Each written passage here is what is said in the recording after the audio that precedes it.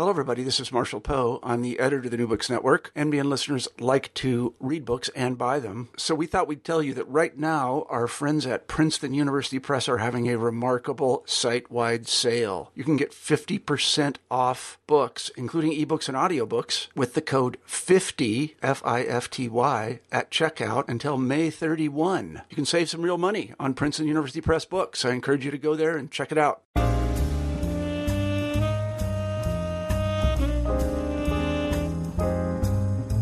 Greetings and welcome again to the New Books Network, the African American Studies channel.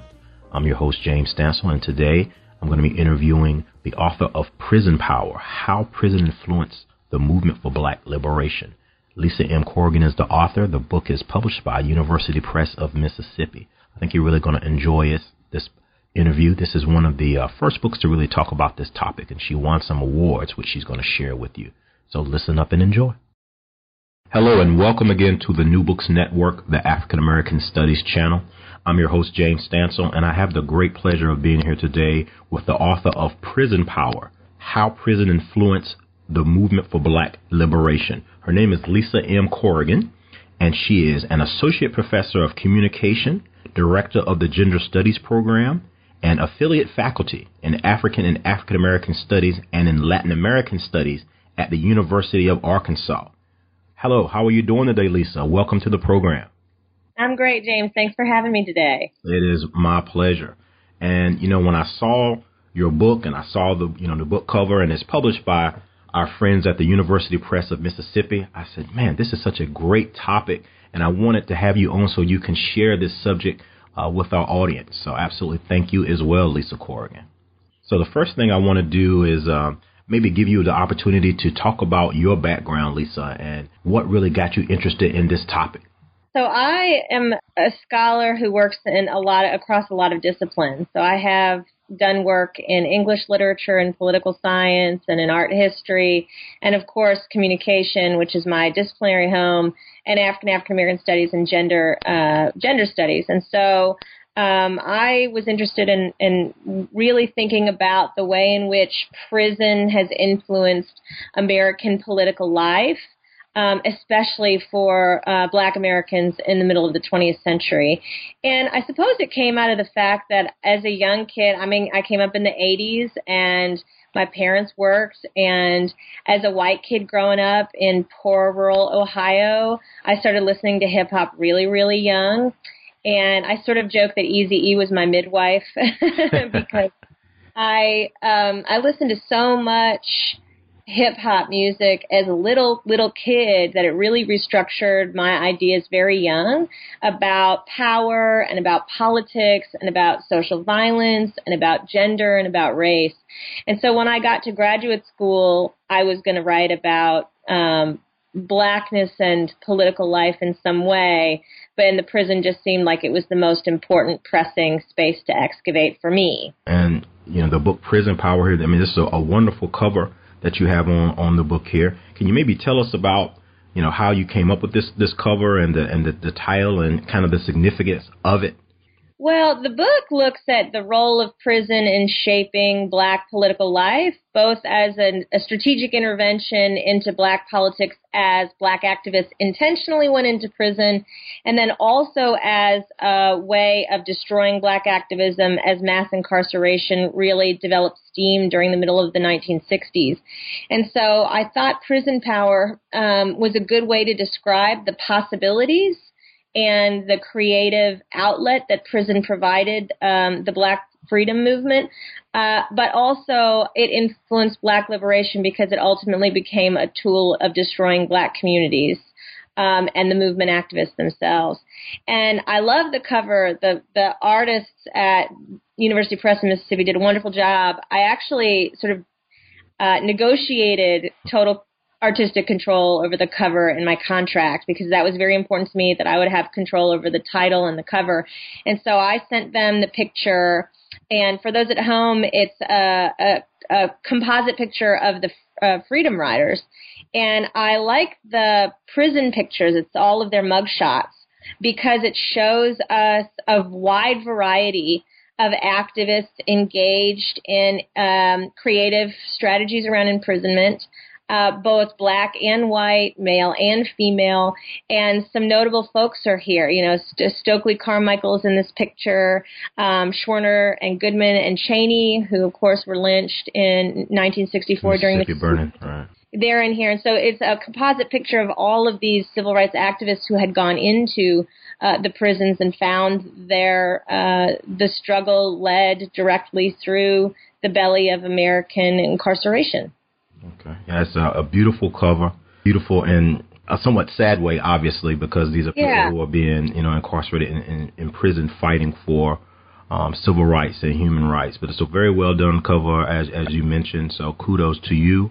I like it because they ghosted. You know, you can see some of the pictures are very clear, right. But then they ghosted some of the Black liberation activists, and I like that because so many of the Black liberation activists, especially who were mobilized in the South, during 61, 62, 63, 64, 65, were disappeared. When they were looking for Schwerner, Goodman, and Cheney in 64 during Mississippi Freedom Summer, they were dredging all of these bodies of water, and they were just finding all of these Black Americans that had gone missing, that had just been kidnapped and disappeared and tortured, and the kids who were down there doing voter registration in Mississippi said it was just so heartbreaking. Not only were their friends missing, but then they were finding just dozens and dozens and dozens of missing Black folk that had just been stolen and terrorized. And so it was really important to me that the cover get that story right and visually depict the people who put their bodies on the line,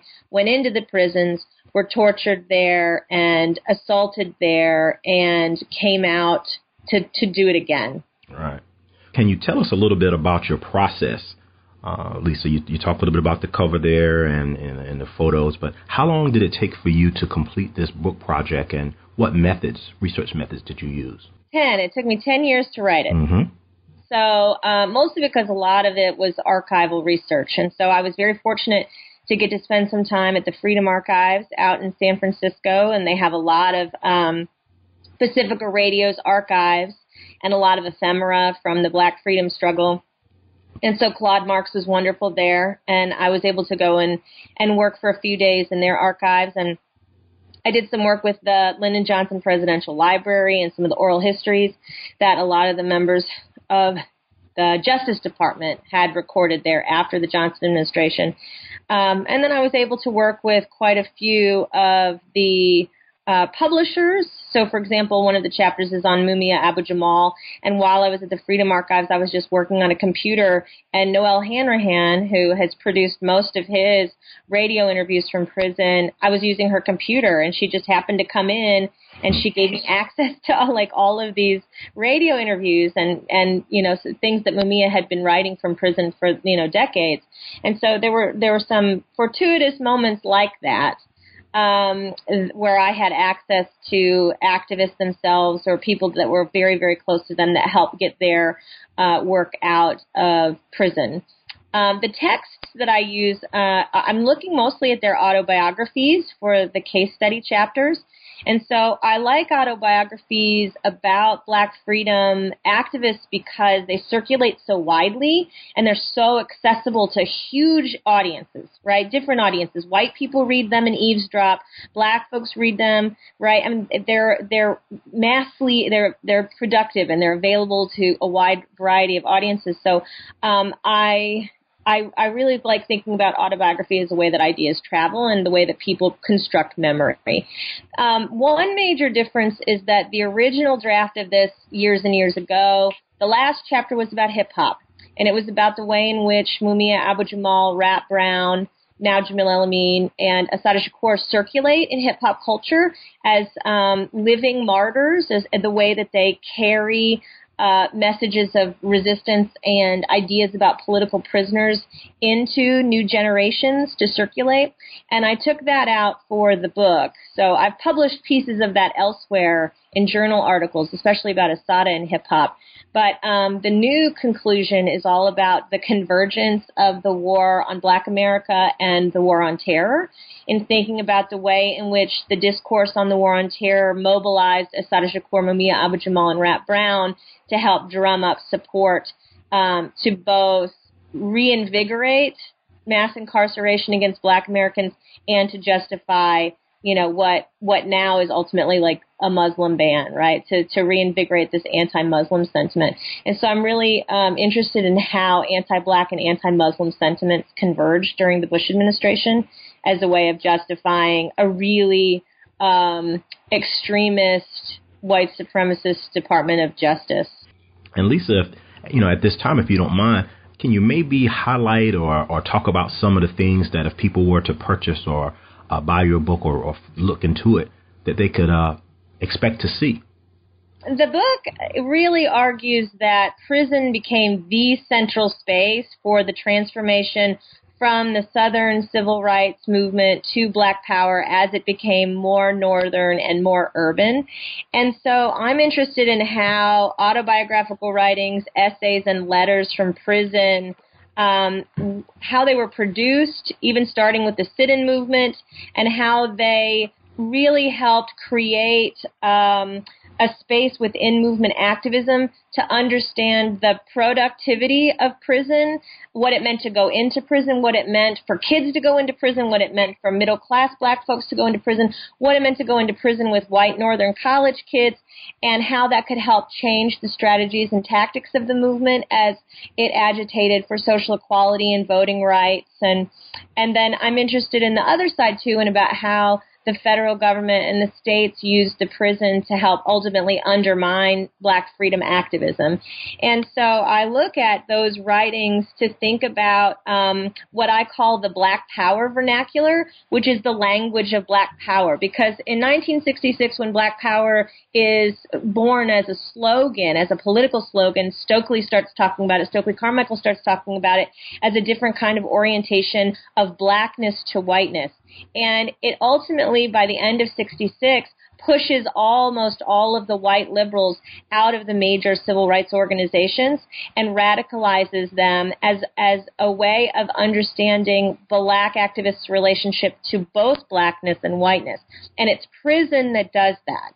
So the book talks a lot about how those autobiographical Black Power writings created different language that Black folks use to describe their relationship to the state, to each other, to white liberals, to the president, to their communities, and I think really made important contributions in elevating, Black street talk as a way of intervening into white politics. And so the Black Power activists, they, by 1966, had lost total confidence in Lyndon Johnson.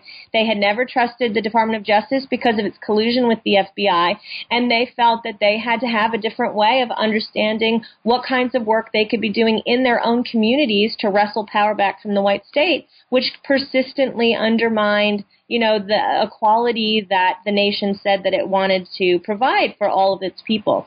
So I talk a lot about that kind of language, about Black Power language and the kinds of interventions that Black Power activists made in thinking about themselves as revolutionaries, as radicals, as guerrilla warfare, right? Thinking about guerrilla warfare as an invention that they think about. They think a lot about Third World Revolution and what they can learn from Third World Revolutions, especially the Cuban Revolution, but also the examples in Vietnam and Africa. They're thinking a lot about what it means to be an internal colony, what it means for Black people to live and exist inside of a colonial superpower as a minoritarian group. They are borrowing Third World liberation language to think about and interrogate their relationship to whiteness. Because the white liberals, they think that they're helping, right? Some of them have this missionary idea that they're helping Black folks, and some of them have this policy idea that if you just pass the right laws or you have the right court decision emerge, or right the Supreme Court rules on a thing, that you will get equality. And Malcolm X's point is, I think, right on. 10 years after Brown versus Board of Education, only 9% of schools in the entire United States were desegregated.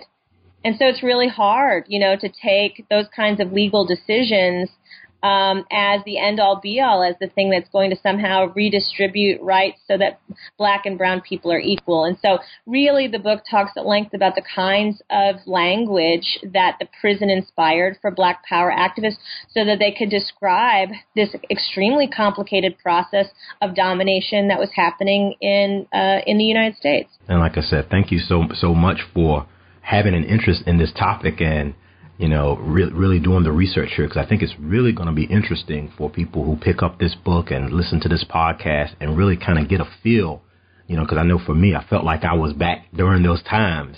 Well, they're telling their own stories, though. It's not just me. I'm just, sort of matching up the stories with the readers so that people can read for themselves what was happening in the activist's own words, especially as a white scholar who does race work. I think that it's an ethical imperative to think very, very long and hard about my role and the kinds of radical space that white people, I think, have an obligation to occupy to help amplify the voices of black activists. And so insofar as I can do that inside and outside of the university, I'm like there for it, man. I'm like the radical white woman who's like shouting about black power everywhere. And I feel like, but there have always been white women who have stood side by side, especially in the black freedom struggle in the United States. Somebody else should write that book. I'm not going to write that book, but somebody needs to write that book and think about, the role of white activists and white intellectuals in helping to amplify black voices. And so that's what I think that I'm doing, with Prison Power. All right. Lisa M. Corrigan, you don't want to write that book? No, I've got a book that's due to the publisher this winter. It's tentatively titled Black Feelings. And it looks at the ways in which feelings both structure and are structured by politics. And so it starts with the Kennedy administration cultivating this notion of hope as a new political orientation after the hyperconsumption and political stagnation and conformism of the 1950s and the post-war years. And then it goes all the way through Huey Newton's book, Revolutionary Suicide, in thinking about how black activists exposed white feelings as bankrupt and as disingenuous and as problematic for black people, and invented new ways of orienting black consciousness towards different political feelings. And they then created different political strategies because they felt differently, So Black Feelings is the next project, and it, I think, dovetails really nicely with Prison Power in thinking through how the black power vernacular really produced a different kind of cultural sentiment among black people, especially, intellectual or radical black people, and especially after the assassination of Martin Luther King. I mean, the nation really changes. Black people feel very differently about white folks after 68, and black folks feel very different about nonviolence after 1968. And so as feelings change, so do politics. And I'm really interested in how those two go together, feelings and politics. So, but I'm not writing the book about white women in the civil rights movement. Not yet. Maybe we can talk about it further, and I can convince you later, Lisa M. Corrigan, to write that book, because I would love to have you back on to discuss that book as well. And we definitely want you on when Black Feelings comes out, right?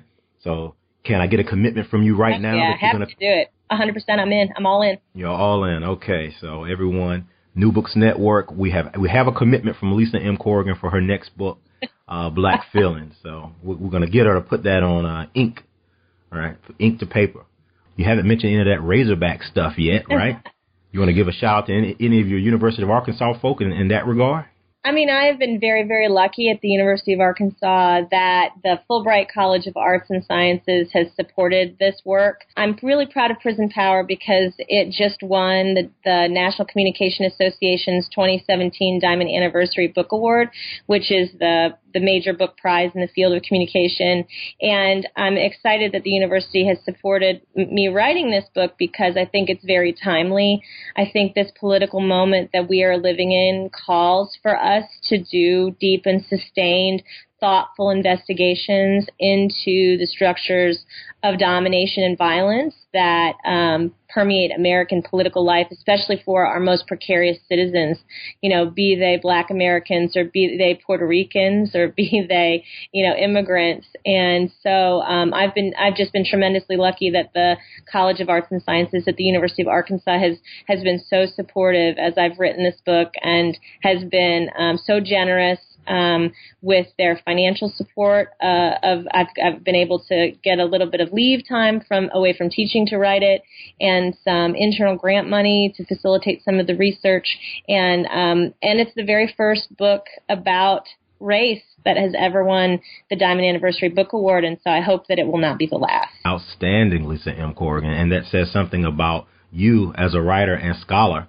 as well as your topic here. Well, let's be honest about it. I'm a white woman, and I'm being rewarded for writing about radical blackness, and that's also problematic. I'm proud of the book. I did solid work. I'm glad it won the prize. But also there's a responsibility to talk about, how often Black folks write about their own stories and they don't get any recognition at all. So, I'm proud of the award, and I need, obviously I have to talk about it, but it's a melancholy thing for me because I am being socially promoted writing about something that Black folks have been saying for the entirety of their history in the United States. And so, I just don't want that to not be part of the conversation too, I'm happy to amplify the voices to connect the book with audiences for people who need to hear it and who maybe need to hear it from white people. But at the same time, the fact that it's the first book about race to win the award speaks to a much larger erasure of Black voices and culture, and that seriously has to be rectified. Not just in academic publishing, but in every aspect and facet of American life. Well said. Lisa M. Corrigan, you just made it a part of the conversation right here on the New Books Network. Yes, I did. It has to be said, man. It's got to be said. Yeah. Black folks do not get rewarded for talking about Black power. They do not. That in American life, they have been killed. They've been assassinated. They've been disappeared, or they've been forced into exile. So for me to get rewarded writing about it, it's a mixed sort of thing. And we have to acknowledge both sides of that. The complicity that white people have in structures of white supremacy and, the important work that has to be done by white people to talk to white people about, Black and brown lives. And so for me, I do talks all around the world about Black power to a lot of white people. And my students in class, I was talking about Malcolm X the other day, and they're like, do you think that this would be different if you were a Black person? And I'm like, yeah, you would think that I had an agenda. You would write me off. You would immediately click into a bunch of cognitive bias and anti-Black sentiment that you don't even know is in your brain, and you would dismiss the things that I was saying because I was Black. But the fact that I'm white and talking about these figures who are extremely important in structuring American political life, and I'm white, you hear those things differently. It has a different kind of credibility. So, I'm especially because University of Arkansas is a predominantly white institution. I'm with white people all the time talking about radical Black stuff. And so I feel like, more white people need to take up more space among their own people and civilize white folks so they stop killing Black folks in the streets. I feel very strongly about it, James. Lisa M. Corrigan, you just put it out there. It's got to be done. I mean, that's the only way stuff is going to change. Black people know that they're humans. White folks can't seem to get it through their heads. So if it takes me writing all the books from now until I die, that's what I'll be doing. All right. And the more you write them, the more we're going to have you on New Books Network, the African American Studies channel. I'm happy to do it, man. I just appreciate what you're doing over here and connecting these books to people who are interested in reading and thinking about Black life. And, this is a really precarious moment in human history generally, but in American history particularly. And the prison especially is just a towering space for just the prosecution of Black life. And, I was right when I was writing the book, these series of stories came out, I think in the Atlantic, about Chicago and about all of these Black ops secret prisons all across Illinois that black folks have just been getting disappeared into for years. Like, you get picked up by the police and nobody knows where you went or where the intake was, or no forms. I mean, literally, they are just like Abu Ghraibs, these like black ops sites in Illinois that black folks get disappeared into as these secret prisons. And that stuff happens all around the globe all the time, and it's mostly black and brown folks. And in America, even though the rates of incarceration are creeping up for black women, it's still mostly black men disproportionately that are being incarcerated. And that just has to stop. I mean, it just has to stop. So I'm happy to see films and miniseries take up the issue of mass incarceration, and I'm happy to see that people are finally starting to think about the role that prison plays in the destruction of black communities. But it's not just prison. You know, one of the things that the activists in the book talk a lot about is that their understanding of the prison really helped them understand why slavery has never really left. You know, we still have we still have penitentiaries across the American South that still operate as plantations. They make money for the state.